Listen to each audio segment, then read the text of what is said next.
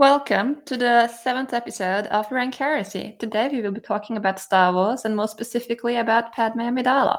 Right, so for those who don't remember, Padme is a character in the Star Wars franchise. She specifically is a main character in the prequel trilogy where she was actually introduced by name. Before then, we know Luke and Leia do have a mother, but we don't know next to anything about her. So the prequel trilogy is where we're first really introduced to the woman who has children with Anakin Skywalker, who married him in secret due to her role as a politician and his role as a Jedi, where he cannot have a wife or a significant lover of any kind because of their, not disdain, but they have rules against attachment. And that was a very in the face of that. She starts the series as the Queen of Naboo as a child, and when she ages out of that role, which we'll get into later because the role is very much for a very young woman, she becomes the senator for Naboo in the Republic.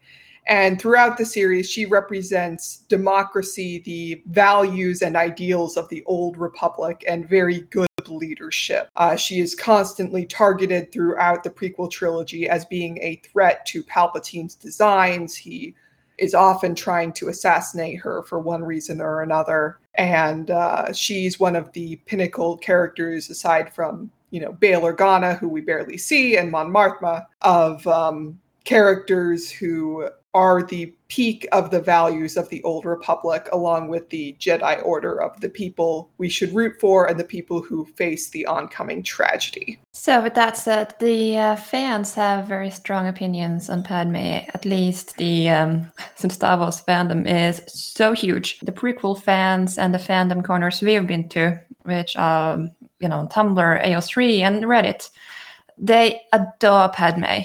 They just really love her and were very offended by Revenge of the Sith, where Padme sees the Republic falls, her husband just murdered a bunch of kids and, set the clone troopers loose on the Jedi Temple. And her first instinct is to go to him and plead with him to come with her to Naboo. And she's just a total wet blanket. And, no, but there's no sign of the, strong, pinnacle of democracy, this great politician at all.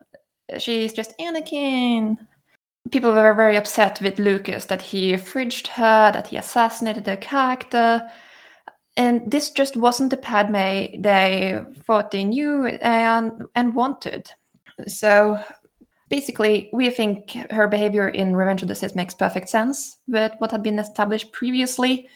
We'll try to explain this here. Basically, the Padme we see other people wanting and feeling they were robbed of is not the Padme we saw in the films, and we'll go into who we thought she is. So we meet Padme at 14. She is the Queen of Naboo. Her planet is under siege by the Trade Federation, and she's making a desperate ploy to escape the planet's blockade, get to the Senate, plead her case, and get an army from the Senate to invade and kick out the Trade Federation. This does not work for her because the Senate is fractured and each faction is sort of nationalistic and only focused on their own planet's aims. So they do not support this. And so she goes back to Naboo. She goes and pleads with the Gungans, who are the indigenous species of Naboo that the humans sort of kicked out of power and put into hiding. They agree to fight with her to kick out these new invaders and serve as her army and fight against the droids that are on Naboo. Anakin, conveniently to no one's plan, gets rid of the reserve ships in orbit so they don't have ships coming down and firing on the Gungans or the civilians of Naboo who are still there. And the Jedi take care of Darth Maul, who happened to be on the ground at the time, and Padme is able to retake the planet within a few hours. and she is successful. So that is what happens in The Phantom Menace. And she is a very brave and formidable leader, especially when you take into account she is 14, and her role as queen, it's unclear how much of this is her responsibility. She seems to be a spokesperson for a lot of it. She has diplomats under her. She has a prime minister, or I forget what his role exactly is, but he's stuck on Naboo. She has generals. She has people in charge of military planning. Her role was that she thought as queen, she could go to the Senate and plead the people's case. And then it turned out she could not. So she goes above and beyond the call of duty. She puts herself on the front line. She goes to the Gungans directly as the sovereign leader, puts herself at their mercy, and it works out for her. But something to keep in mind here is that these were very clear-cut actions where it was very clear to her what she should do and what she should protect. She is the leader of Naboo. Her planet is being invaded and these atrocities are happening. Of course, she should put herself on the front lines and do everything she can. Never mind that she knows one of her enemy's goals is to assassinate her as quickly as they can. As during the first part of the movie, she is fleeing from assassination attempts by Darth Maul. But she could have very easily been killed by the Gungans, who have large built-up resentment towards the human population of Naboo for very good reasons. Even when she did get the Gungans on her side, they would have been massacred to a man had Anakin not taken out the ships in orbit, which no one had planned for him to do. He wasn't even really supposed to be there. That was the Jedi sent him along for reasons of their own. And, he's a 10-year-old kid with no combat experience, and they just throw him into a siege. Have fun, Anakin Skywalker. Show us what you can do. And he did very well, but he wasn't supposed to do any of that. Had she failed, she would have been dead. And the only person she could have relied on then is Palpatine to argue her case in the Senate, which she thought was a very good idea. And she had reason to think it was a very good idea. But Palpatine obviously was not really on her side there. So that's Padme at 14, and she is a very bold, very great character, but I would not call her politically deft. She was very 14, and the choices she had to make and the stance she was making were not controversial in any way, and were very near and dear to her heart, and it was easy to see the right path. So with that, let's get to the interesting stuff in Attack of the Clones. Okay. So 9 years later, Padme is once again pursued by assassins, and the Jedi once again give her a bodyguard. This time it's Anakin, all grown up from last time. They stay together in Naboo for a very brief time because he soon has a dream that his mother is in danger. And of course, during this day, they have already started developing feelings for each other. But when his mother is in danger, she decides to go with him to allow it so that he will be able to go and save her. And that alone is, once again, a very, noble thing to do, endangering yourself like that so that this kid can watch out for his mother. And of course, Shmi was very kind to Padme. It was years ago. But again, it's the decision of someone who sees things in a very, straightforward, black and white, I will do the right thing because it's the right thing to do kind of way. So they get there, and we get the infamous genocide. Anakin is upset with a camp of Tusken Raiders, and he murders them to a man. And Padme sees him leave, then he comes back, tells her what he did, and the response is to comfort him. It is not at all as a defender of the free world, as a politician who tries to protect all citizens of the Republic, even those in the Outer Rim. It is not at all to stand up for those Tusken Raiders who were just murdered. Anakin is her priority. So she comforts him, and we never see her so much as struggle with that. There is not even a single thought from her. There is not a single conversation between her and Anakin where she says, Anakin, what have you done?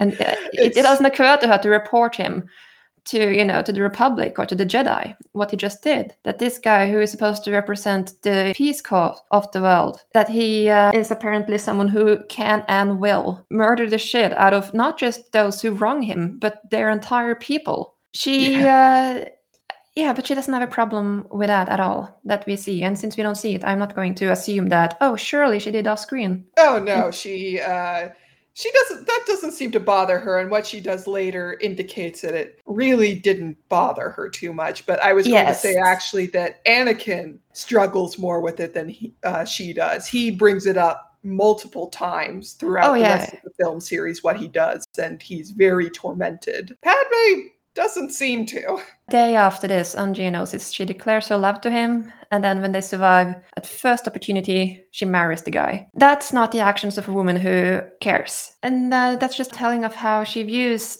her duty as a politician. It is a performative thing where, of course, she wants to be noble and righteous and all of that. But when confronted with an actually complex case where they have done this horrible thing to a woman that she cared for, or at least liked very well, and her son that she has feelings for, she sides with the son. Yeah, adding on to that she chooses to marry a Jedi, even getting away that it is Anakin who she knows did this terrible thing like 2 days ago. She marries him in secret. This is very much something that will destroy her political career, is taboo, and it will destroy his career as a Jedi. It is this, and she will not be able to live with him. She won't be able to be with him in public. They can't have children together, or at least not without severe complications. It's not a good romance for either of them. It's not a sustainable relationship, and she still goes for it, and she agrees to it readily. Which is just, it also carries this commitment, because let's say that 5-10 years from now, because they won't be able to live as husband and wife, not like this. What they have is just the ability to sneak away together sometimes. It's no different from a romance. Let's say that they actually develop serious feelings for someone, or at least Padmé, because Anakin is supposed to be celibate. Padmé wants to move on like 10 years later. She has found someone serious that she wants to have a life with. Like, does she just divorce Anakin first, or does she become a bigamist? It's just such a... No, but this entire move of marrying Anakin, it's someone who's not thinking of the future at all. And it would be a lot more understandable if she was still 14. But she's a 23-year-old woman. She's an adult. She's not just an adult. She is one who's been in this political culture for so long. She has strong ties to the Jedi. She's worked with them multiple times. She knows how they work. She knows what this world is that she's signing both herself and Anakin up for, and she still does it. And we'll get into sort of the why she would do this later, but the short of it is that she's a romantic. She's very much caught in this whirlwind romantic fantasy in which, Anakin is a very good-looking Jedi bodyguard she falls in love with within a matter of days. He saves her, and he acts as a sort of escape from the world that she herself can't escape, this world of politics that she's been mired in since she was a child. And of course, she then gets pregnant, and it's all threatening to fall apart, because now she can't very well hide the affair. It's either that she tells the truth, yes, I've been married for years now, or she doesn't. And the senator of Naboo just gave birth to a bastard, and she's refusing to say who the father is. Which is the bigger scandal? Her political career is over anyway. Of course, she could give birth in secret and just pretend to come visit her handmaiden's kid that she's really close to. Noble women did do that back in the day, but that's not a life either. And of course, Anakin, within seconds of learning that she's pregnant, he offers to resign from the order, and she says, no, it has to stay secret. Like, my God, Padme, what was your plan? Was it to just take long vacations and then go back to Coruscant and pretend you don't have a child? This is not the thinking, the logic of a woman who is at all, frankly, connected to reality. Yeah, she and Anakin have a couple discussions during that film, but oddly enough, and he does ask her, what will happen now, and she never really gives a clear-cut answer. She does admit that she will probably have to resign as senator. She will be forced to due to the scandal, but the way they talk about it is that, they're going to live together and raise a child. They'll finally be a family, even though Anakin will not leave the order right now, and Padmé's still senator, and it's unclear what they're gonna do. Worth And then, mentioning that she's, heavily pregnant. It's near its end, that pregnancy. She has had a lot of time to think. oh, yeah. Oh, Padme. All right. So what happens then is that Anakin gets very distracted by visions of Padme dying in childbirth, and Palpatine gives him helpful hints that while the Jedi can't help him save his secret wife, in part because he can't admit to having a secret wife, the Sith have abilities to possibly save the children in the ways the Jedi do not. Anakin, throughout the series, has become increasingly disillusioned with the Jedi Order. This puts the nail on the head, and eventually Palpatine reveals that he is the Sith and they are launching a coup. And Anakin actually at first does rat him out to Mace Windu, but the prospect of losing Padme is too much, and it feels very betrayed by the Jedi Order, so he eventually flips. And then they march on the Capitol. He takes the stormtroopers into the Jedi Temple and murders all the initiates, who are children, babies that they've taken, everyone left behind and not on the front lines. He murders so many children, countless Jedi. And where it gets back to Padme is that Padme is there in Coruscant when this is happening, and she finds out. And she's confronted by Obi-Wan, who has miraculously survived nearly being assassinated by his own troops, and tells her of this and shows her the videos that Anakin did this. And she just nopes. She doesn't want to believe it, doesn't want to hold Anakin accountable. She's terrified of losing him. She is pregnant with his children, and Anakin gives her a message to meet him on Mustafar. She goes, and Obi-Wan sneaks into the ship with her, which Anakin views that as her having brought Obi-Wan purposefully to assassinate him, and that was not the case, but never mind that. Then Padme does end up dying in childbirth after having been attacked by Anakin. And it's revealed that Anakin murdered her himself through the Force because of all of this that had happened. And that's the end of Padme. And that last bit is what people really have issues with, but I can see it. Padme, her entire background is frankly not that unlike the Jedi. She is made Queen of Naboo and from extended law, which I won't be using because I don't know it that well, but it goes that she was trained to be a queen since she was a child. What we do know is that she became Queen of Naboo when she was 14. That was the youngest they ever elected. And she was then re-elected, and they were going to re-elect her again, even though the Constitution said not to. They would just change the Constitution because they loved her so much. But she said nope, handed over the throne, and became a senator, so as to serve Naboo in this other way instead. This is a woman who has devoted herself entirely to Naboo, to the people, to ideals, and hasn't ever really had a chance to be a person. She even mentions as much in Attack of the Clones that she had this one crush on the guy who went on to become an artist, and he's living a great life. Now look at her. She very much comes across as someone who didn't really get a chance to be her own person, to make her own choices, to really get to do irresponsible and stupid things, to be human, essentially. And Anakin just becomes a vessel of doing this. She gets to have this whirlwind romance and to have a lover and an escape from this entire thing. And of course, she doesn't want to give that up. So we get her, increasing just unwillingness to let anything get in the way of that. The Tusken Raiders, the younglings who are murdered, she will overlook it all. She will overlook every kind of, possible bad future, as long as she gets to have this dream of hers. To consider it too seriously, I think we just make it a thing of the real world, and she doesn't want that.